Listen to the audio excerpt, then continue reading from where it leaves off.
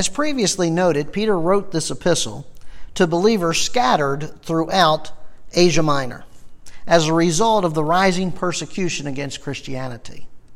Because they were scattered and suffering, these believers were lonely and tempted to sin. Thus, Peter wrote to encourage them to remain faithful while scattered and suffering amid a hostile world because they had a living hope. Additionally, Peter exhorted them to be prepared, be obedient, and be holy. The temptation to escape suffering by adapting to the surrounding pagan culture was tremendous. Hence, they needed to keep their minds spiritually focused, striving to be imitators of God and His holiness. God had set them apart morally, society had set them apart culturally, and so they needed to live as such, set apart. The command to be holy would steel them against the suffering and the temptation to sin. Now Peter gives another command: love one another. He gives this command to help them combat the loneliness of being scattered. In 1 Peter 1, 22-25, Peter enunciates the idea that though scattered, they are still a family, brothers and sisters in Christ. As such, he exhorts them to demonstrate sacrificial and brotherly love towards one another because they are purified and born again. These believers are scattered, but loving one another. Being scattered did not hinder them from loving one another. Instead, it made the commandment all the more important. Now, the command to love one another is based on two causal participles. You have purified your souls, in verse 22, and you have been born again, in verse 23. The love that is to be demonstrated amongst believers will only occur when there has been spiritual rebirth and moral transformation. So the basis for loving one another is twofold. First, they have purified their souls. Secondly, they have been born again. So let's look at verse 22. Since you have in obedience to the truth purified your souls.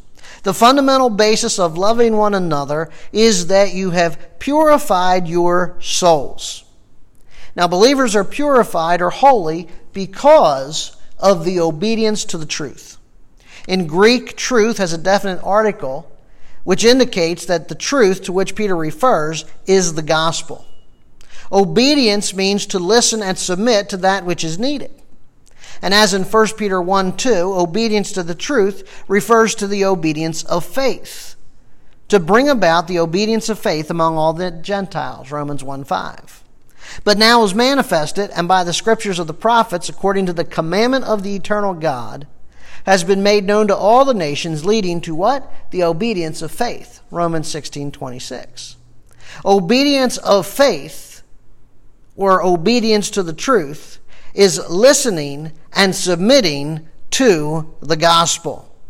Faith is an act of obedience because the call to salvation is the commandment of the eternal God to repent and believe.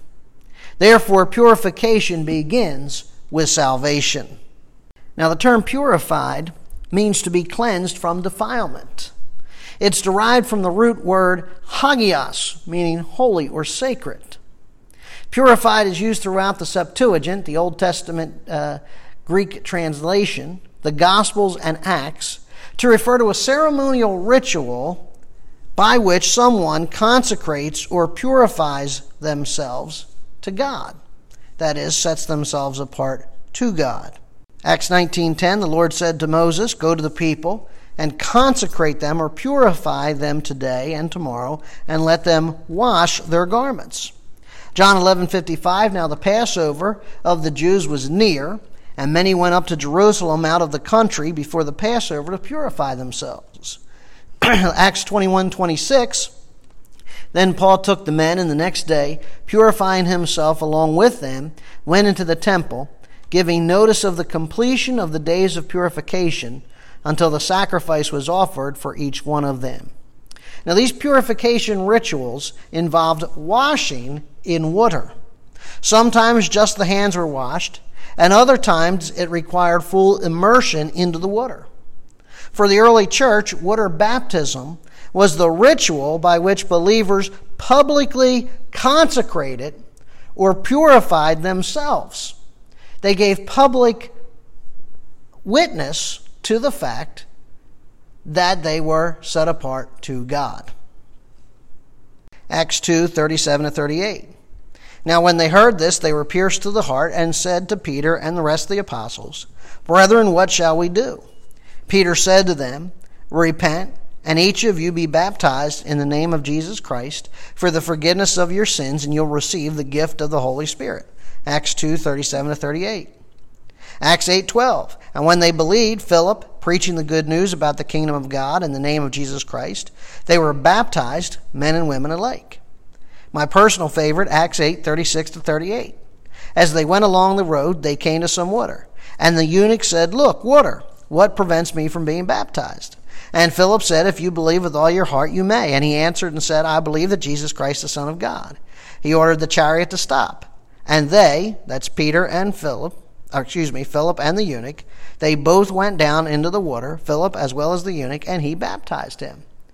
Now there's a case where it's just three people: the eunuch, the chariot driver, and Philip. And they went and were baptized. While believers are inwardly set apart to God at the moment of salvation, baptism outwardly demonstrates that God has consecrated or purified them. The second basis for loving one another is that you have been born again. Verses 23-25 of 1 Peter 1. For you have been born again, not of seed which is perishable, but imperishable. That is, through the living and enduring word of God. For all flesh is like grass, and all its glory like the flower of the grass. The grass withers, the flower falls off, but the word of the Lord endures forever. And this is the word which was preached to you. The second basis for loving one another is that you have been born again.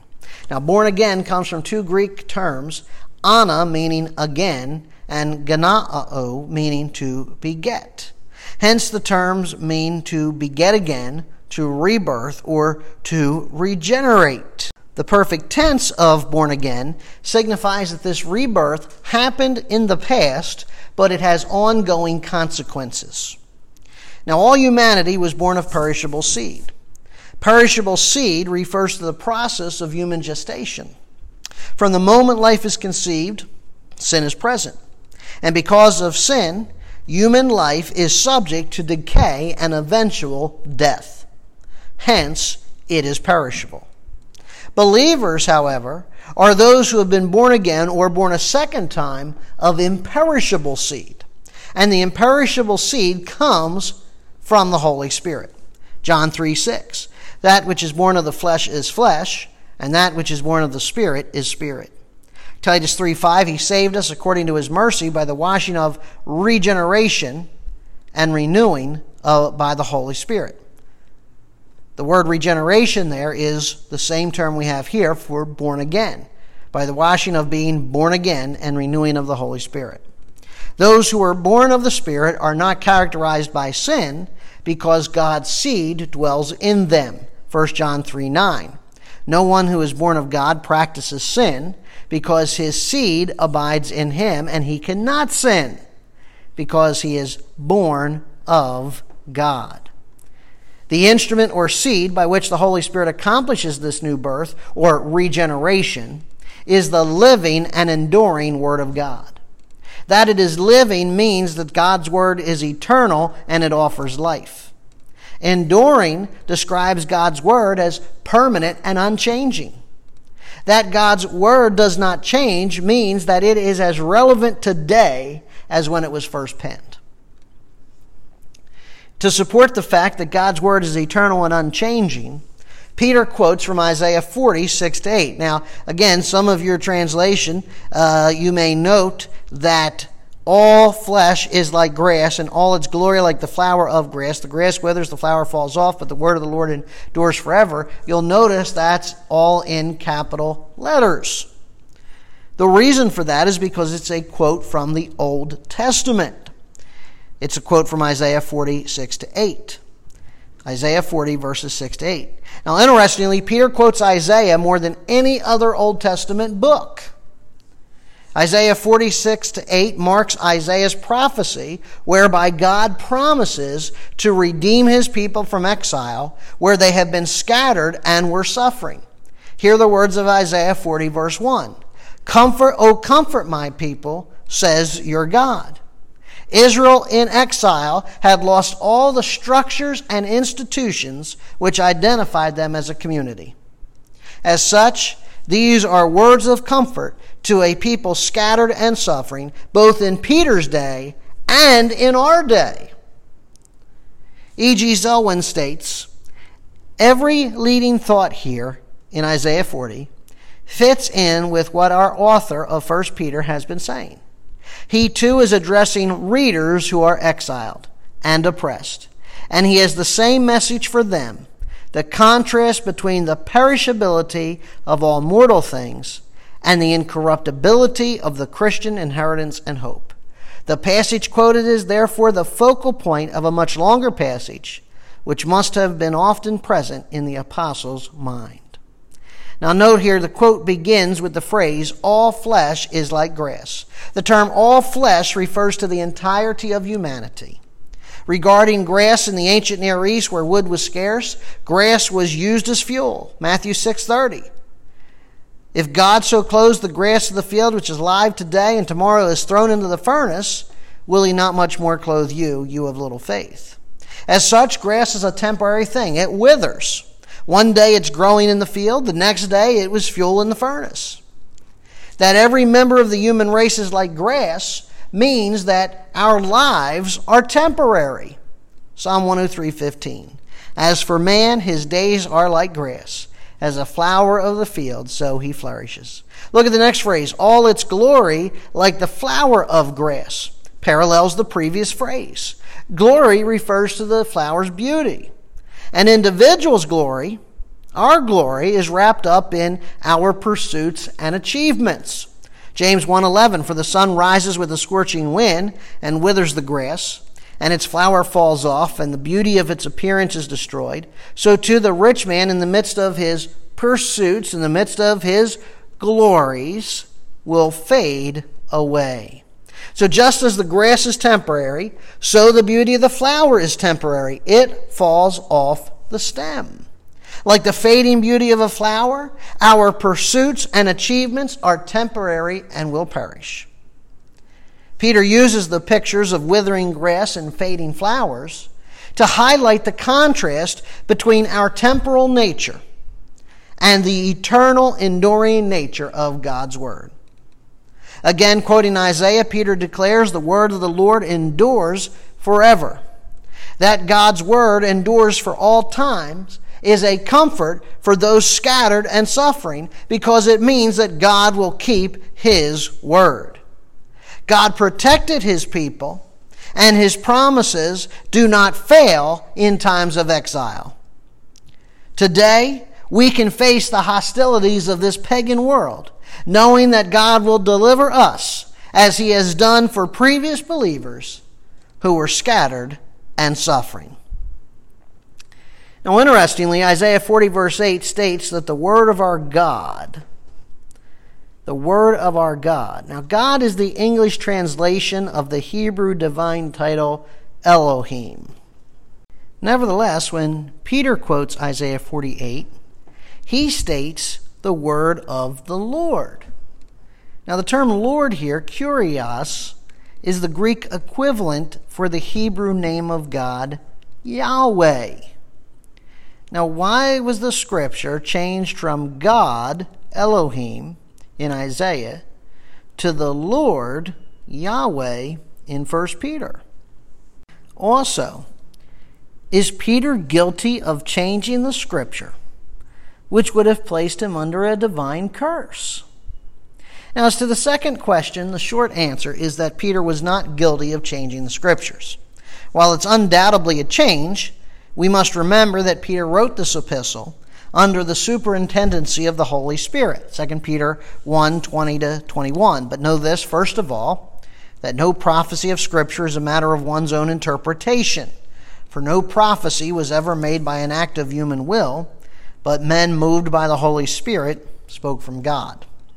Rather than producing the Scriptures on their own, the human writers were moved by the Holy Spirit. Moved by the Holy Spirit means that they were led, directed, or carried along by the Holy Spirit. This moving is what is known as the superintending or divine directing of the Holy Spirit. In other words, the Holy Spirit communicated His words to human writers, who in turn wrote down what was spoken to them. Therefore, it was not Peter who changed the term from Elohim to Yahweh, but the Holy Spirit. Regarding the first question, the change has a significant purpose.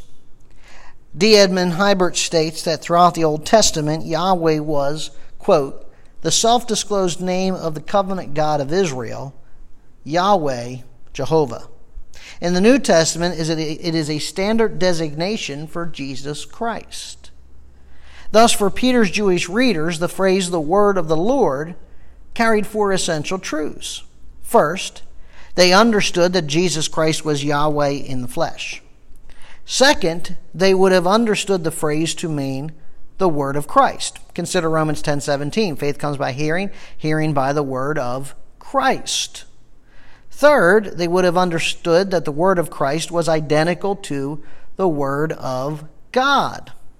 And fourth, they would have understood that by substituting Jesus Christ for God, the text established the deity of Christ. Peter continues that this is the word that was preached to you.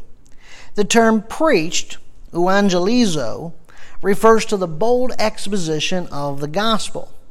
Peter's use of this term euangelizo would have been influenced by the use of good news, euangelizo, in Isaiah 40 verse 9, the very next verse.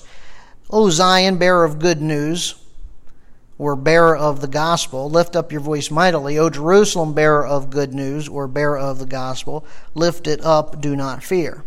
A literal translation of this text would be then, this word is the gospel that was preached to you. This is the word refers primarily to Isaiah and the Old Testament scriptures. Therefore, the apostles preached the gospel from Isaiah and the rest of the Old Testament. That the Old Testament is called the word of Christ, and the apostles preach the gospel from and quoted the Old Testament, demonstrates its validity and authority for us as believers today. Furthermore, because the Word of God is eternal and enduring, means that those who have received it as a seed via the gospel have received eternal and enduring life.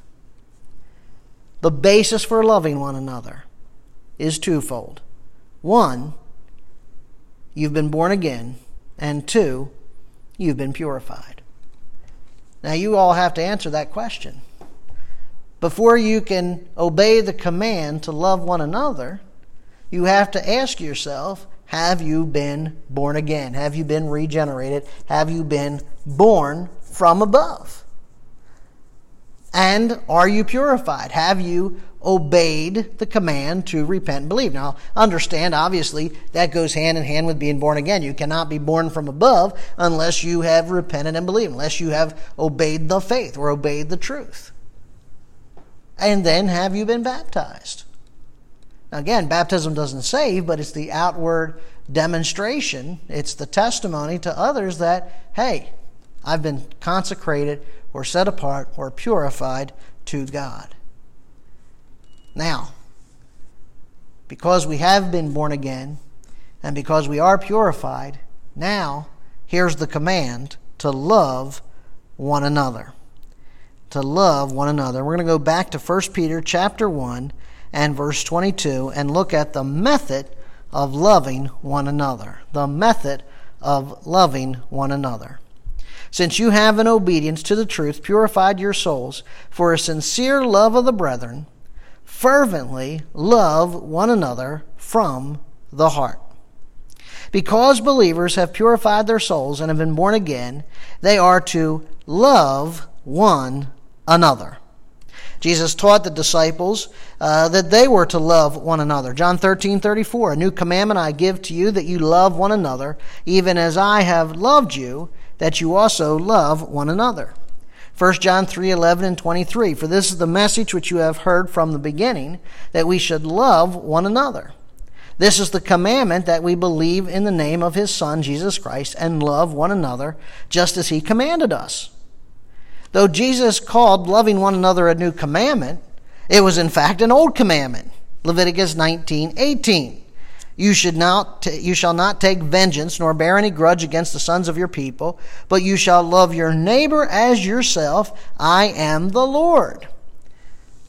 Then in what ways was the commandment new? First, it was new in its emphasis. Jesus placed loving others on equal ground with loving God. Matthew 22:37 to 40. He said to them, you shall love the Lord your God with all your heart, with all your soul, and with all your mind. This is the great and foremost commandment. The second great and foremost commandment is like it. You shall love your neighbor as yourself. On these two commandments depend the whole law and prophets. Matthew 22:37 to 40. So first, it was new in its emphasis. Second, it was new in its quality. Jesus' demonstration of love is now the standard for loving one another. Third, it was new in its extent. Jesus used the parable of the Good Samaritan to illustrate that loving others extends beyond ethnicity or religion. And using Jesus' teaching, Peter now outlines 4 aspects of love that are to be evident amongst believers. And we need to be asking ourselves, are these aspects of love evident in our lives? First, we are to love sacrificially. We are to love sacrificially. That's the first aspect of love one another, to love sacrificially. The term love in the command, love one another, is agapao. Agape love, or the verbal form agapao, is sacrificially seeking the highest good of someone else with no expectation of anything in return. Let me state that again in case you missed it. Agape love, this love one another, is a command to sacrificially seek the highest good of someone else with no expectation of anything in return. In other words, it's a love that sacrificially does something for someone else and doesn't get bent out of shape when it doesn't get a thank you or an equivalent action done in response. Church Father John Chrysostom stated, this is no common love, but that which cements us together and makes us cleave inseparably to one another, and affects us as great and as perfect a union as though it were between limb and limb. In other words, it's not merely an expression of one's emotion, but one's volition. Agape is choosing to do good even towards the unlikable and unlovable. Think about that. It's easy to love the lovable or likable. It's difficult to love the unlikable and unlovable. 1 Corinthians 13 provides us a snapshot of agape love. It says that first, it is patient. That means agape love does not retaliate when wronged. It is kind. Agape love responds generously to others' needs. Now remember, that other includes the unlikable and unlovable. Agape love is not jealous. In other words, it's not envious of what another has. Agape love does not brag. It does not exhibit self-importance. Agape love is not arrogant. It's not proud or self-conceited. Agape love does not act unbecomingly. In other words, it behaves according to the acceptable standards of morality. Agape love does not seek its own. And it's not self-serving, but selfless. It's not provoked. Agape love, that is not touchy, irritable, or sensitive to slights. Ooh, that gets a little touchy, doesn't it? It's not sensitive to slights. Oh, well, they didn't thank me, so on them. I'm not going to love them anymore. Agape love does not take into account a wrong. In other words, it doesn't keep a record of wrongs. Listen, we're always going to wrong each other, okay? Sometimes deliberately, sometimes accidentally. But if someone has agape love, they're not keeping count of how many times you've done them dirty, how many times you've wronged them. That's not agape love. Agape love does not rejoice in unrighteousness. In other words, it doesn't take pleasure in another's faults or failures. Oh boy, look at how that guy failed. Oh man, look at everything wrong with that guy. That's not agape love. Agape love rejoices with truth. That is, it takes pleasure in what's true. Agape love bears all things. That is, it endures difficulties on behalf of someone else. Do you endure difficulties on behalf of someone else? If you're enduring difficulties because of someone else, guess what? That's agape love. Agape love believes all things. In other words, it's willing to think the best of others until proven wrong. Agape love hopes all things. It expects the best from others until proven wrong. Agape love endures all things. That is, it withstands all circumstances with courage. And agape love never fails. It does not come to an end. The most exceptional example of agape love is God himself. God sacrificed his own Son to redeem sinful humanity. John 3:16, for God so loved, agapao, the world, that he gave his only begotten Son, that whoever believes in him shall not perish, but have eternal life. Following his examples, you and I are to seek the highest good of all, even those who irritate, disturb, and embarrass us. Why? Well, 1 Peter 4:8, quoting Proverbs 10:12, says, love, agape, covers a multitude of sins. Hence, sacrificial love, agape love, means showing tolerance for one another. Ephesians 4:2, with all humility and gentleness and patience, showing tolerance for one another in love. Showing tolerance for is enduring something difficult or someone difficult or unpleasant. It conveys the idea of putting up with one another and enduring the faults of one another. Putting up with one another indicates that not everyone in the body of Christ is going to be compatible or likable. And yet they've been born again and they're purified. But we're not all compatible. Hence, the need to show tolerance for one another. William MacDonald states that showing tolerance is, quote, making allowances for the faults and failures of others, or differing personalities, abilities, and temperaments. And it's not a question of maintaining a facade of courtesy while inwardly seething with resentment. It means positive love to those who irritate, disturb, or embarrass. Showing tolerance takes humility, gentleness, and patience to tolerate someone else's faults and differing personalities. It requires stretching ourselves to respect the differences of the other person.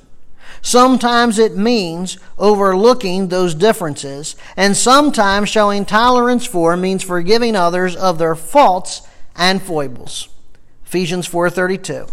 Be kind to one another, tender-hearted, forgiving one another, just as God in Christ also has forgiven you. Colossians 3:13. Bearing with one another and forgiving each other. Whoever has a complaint against anyone, just as the Lord forgave you, so also should you. You know, in this day of free and frivolous love, believers, you and I must set the example of divine love. That is a sacrificial love that seeks the highest good of someone else with no expectation of anything in return. And you've got to ask yourselves, are you exhibiting agape love? Think of a quote-unquote believer who you don't get along with, whose personality clashes with yours, and ask yourself if you're able to love that person. Now, your answer probably is going to be, well, no, I don't want to love that person. That's why you've been commanded to love them anyway. Loving them doesn't mean agreeing with them. Loving doesn't mean that you're okay with a particular sin they may be committing. In fact, loving may be confronting that sin they're committing. but it means that you're willing to sacrifice yourself for the highest good of them with no expectation of anything in return. So agape love, love one another. It is sacrificial love. We're to love sacrificially. Secondly, the second aspect of love is that it is to be brotherly. Here the phrase love of the brethren translates the Greek term Philadelphia, which refers to love between siblings. Now, at the moment of spiritual birth, believers, you and I, become part of the family of God. Therefore, we are to regard each other as brothers and sisters in Christ. Brotherly love is always caring, even when confronting one's brother or sister, because we share a common bond. Brotherly love means that we are devoted to one another. Romans 12:10, be devoted to one another in brotherly love, giving preference to one another in honor. Devotion to one another is not based on attraction or agreeableness. Brotherly love displays a genuine gratitude and respect for other believers by putting them first. Philippians 2:3. Do nothing from selfish or empty conceit, but with humility of mind, regard one another as more important than yourself. Do not merely look out for your own personal interest, but also for the interest of others. That's what brotherly love looks like. It's by devotion to one another, it's by brotherly love that the world will recognize that we are believers in Christ. John 13:35. By this all men will know that you are my disciples, if you have love for one another. Are you demonstrating not just sacrificial love, but brotherly love? Are you willing to display gratitude and respect for others by putting them first? Or are you putting yourself first? See, that again goes back to that sacrificial aspect. You're not doing it out of selfishness. You're not doing it out of conceit. You're humbling yourselves. You're not looking out for your own interest, but the interest of others. Brotherly love is putting the interest of your brother or sister ahead of your own interest. The third aspect of love, it is that it is to be done sincerely. It is to be done sincerely. This means it has to be genuine or without deceit or hypocrisy. Romans 12:9, let love be without hypocrisy. Abhor what is evil, cling to what is good. 2 Corinthians 6:6, in purity, in knowledge, in patience, in kindness, in the Holy Spirit, in genuine love. Now, Jesus is the personification of sincere or genuine love. He loved everyone, blind, crippled, lonely, poor, child, widowed, tax collector, soldier, even Pharisees. And his love was so authentic that he repudiated the Pharisees for their hypocrisy. Matthew 6:2, when you give to the poor, don't sound a trumpet before you as the hypocrites, the Pharisees, do in the synagogues and in the street, so they may be honored by men. Hypocrisy comes from the Greek term hypokrites, or hypokrites, refers to a stage actor who plays a role. In the Septuagint, hypokrites describes an ungodly person. A hypocrite is an ungodly person who tries to ensnare others in their lies, and whose heart is filled with impurity and bitterness against God. Job 34:30. So the godless, the hypokrites men, the hypocrite men, would not rule nor be snares of the people. Job 36:13, but the godless, the hypocrites in heart, lay up anger. They do not cry for help when he binds them. By referring to the Pharisees as hypocrites, he was not only calling them out for their insincerity, but he equated them with the impure and bitter ungodly. We are to love sincerely. We are to love in deed and truth, not with pretense or deceit. 1 John 3:18. Little children, let us not love with word or with tongue, but in deed and truth. See, love is more than a claim or a feeling. It is an action done in truth, i.e., without pretense or deceit. It does not gush platitudes to a person's face while disparaging them behind their back. Sincere or genuine love is not motivated by greed, nor does it seek to manipulate for personal gain. It is loving others in the same manner that God loves them. Are we exhibiting that kind of love? Or are you simply loving, quote unquote, someone because you're trying to manipulate them or you're trying to pull something over on them? Your love needs to be sincere. It needs to be without hypocrisy, without pretense, and without deceit. The fourth aspect of love is that it's to be done fervently. It has to be done fervently. Fervently means to be marked by care and intense, persistent effort. It's an athletic term that characterizes an athlete using all of their strength to compete. In essence, to love fervently requires all of one's strength. And the depth of fervently is clarified here by the phrase, from the heart, which means out of one's emotion. Thus, we are to love one another with an intense, persistent physical effort and emotion. Luke uses the term fervently twice to describe, once, Jesus' prayer in Gethsemane, and two, the prayers that were made for Peter while he was imprisoned. Luke 24:44, and being in agony, he was praying very fervently, and his sweat became like drops of blood falling down upon the ground. Acts 12:5, so Peter was kept in prison, but in prayer for him was being made fervently by the church of God.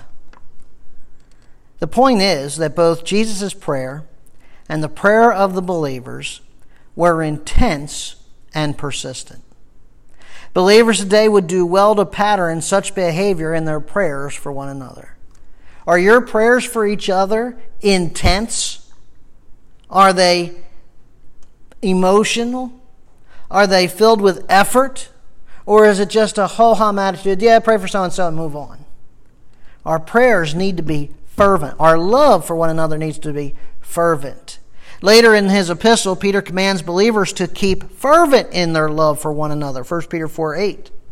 And above all, keep fervent in your love for one another. The term keep there is an imperative denoting a command. They are to manifest a particular position or activity. That is, we are to maintain intense, persistent effort and emotion in loving one another. And so the method of loving one another is to love one another sacrificially. It's to love one another brotherly. It's to love one another fervently. And it's to love one another sincerely. Why? Because we have been born again and purified. Now, the text doesn't say to love one another when it's convenient or beneficial. Remember, this command was given to those who were scattered and suffering. When the early church was scattered, you know what? They kept praying, they kept loving, kept serving, and kept proclaiming Jesus. And as we bring this message to a close, I'd like to give you several ways in which we can love one another while we're scattered. Several ways we can love one another while we are scattered. First, we can love one another by following governmental and healthcare recommendations. You see, loving one another is not wanting to expose one another to a virus. While many of the mandated precautions taken to protect those who are more susceptible are inconvenient, we need to set the example. Remember, sacrificial love seeks the highest good of someone else. Second, we can love one another by not spreading misinformation. Proverbs 15:2. The tongue of the wise makes knowledge acceptable, but the mouth of fools spouts folly. We can love one another by not spreading misinformation. Unless you're a medical expert, you do well to defer to the medical experts. We are commanded to lovingly speak the truth and refrain from circulating rumors and opinions. Ephesians 4:15 and 29. Speaking the truth in love, we are to grow up in all aspects into Him who is the head, even Christ. Let no unwholesome word proceed from your mouth, but only such a word as is good for edification according to the need of the moment, so that it will give grace to those who hear. Speaking the truth means reading the entire article and verifying it comes from a trustworthy source. Third, we can love one another by fervently praying. We can be praying for healthcare workers and their families, fervently. We can be praying for those who've been touched by this virus and their families, fervently. We can pray for those who are more susceptible, fervently. We need to pray for the needs of fellow believers, fervently. You know, the more effort and emotion you put into praying for others, the less focused you'll be on your own perceived inconveniences. Fourth, we need to love one another by showing grace. We need to love one another by showing grace. As I've said before, there are many opinions about masks and social distancing and when it's safe to meet together. Ephesians 4:3 tells us that as believers we are to be diligent to preserve the unity of the Spirit in the bond of peace. That means when there are differences of opinions on non-theological issues, we are to act, according to Ephesians 4:2, with all humility and gentleness, with patience, showing tolerance for one another in love. And finally, number 5, we can love one another through acts of encouragement and compassion. Philippians 2:1 and 2, therefore, if there is any encouragement in Christ, if there's any consolation in love, if there's any fellowship of the Spirit, if any affection and compassion, make my joy complete by being of the same mind, maintaining the same love, united in spirit, intent on one purpose. Listen, make a call, send an email or text message, write a letter to encourage someone. Share a verse of Scripture with someone. Ease someone's burden by making a meal or dropping off some groceries. Look for needs and take the opportunity to meet those needs. Remember, my friends, though we're scattered, we're still a family, and as such, let's strive to demonstrate that sacrificial and brotherly love to one another in the midst of a pagan and hostile world. Let's pray. Father God, Lord, we thank and praise you for the text that you've given to us. A difficult command at times, just as being holy is a difficult command at times. But yet, Lord, it's a command for us today. More now today than ever, because, Father, it's harder to love when we're apart than when we're together. Father, I pray that we would examine ourselves, and that, Father, we would look at how we love or don't love, ask ourselves why we love or don't love. And then, Father, once we commit ourselves to obey that command to love one another, that we would constantly be examining that love to make sure that it is sacrificial. That, Father, we're willing to lay aside our wants and our desires for the good of someone else, even without expecting anything in return. That, Father, as we examine our love, that we would be sure that it's brotherly love. We're not loving out of agreeableness or out of attractiveness, but, Father, we're loving one another because we're part of the family of God.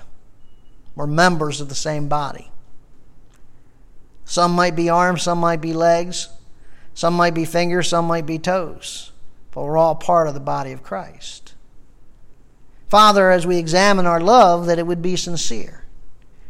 That, Father, what drives us to love one another is sincerity, genuineness, but not hypocrisy. That we're not doing it because we're trying to manipulate a situation, we're trying to manipulate an individual, but, Father, that we're demonstrating love because, again, we want to see them excel. We want to see them do well. We want the highest good for the other person. Father, help us to put others' interests above our own. And, Father, may our love be fervent. Lord, may we put some effort and emotion into it rather than being cold, callous, and disconnected. And so, Father, as we close, I pray that you might help us to this end, to love one another, even while scattered.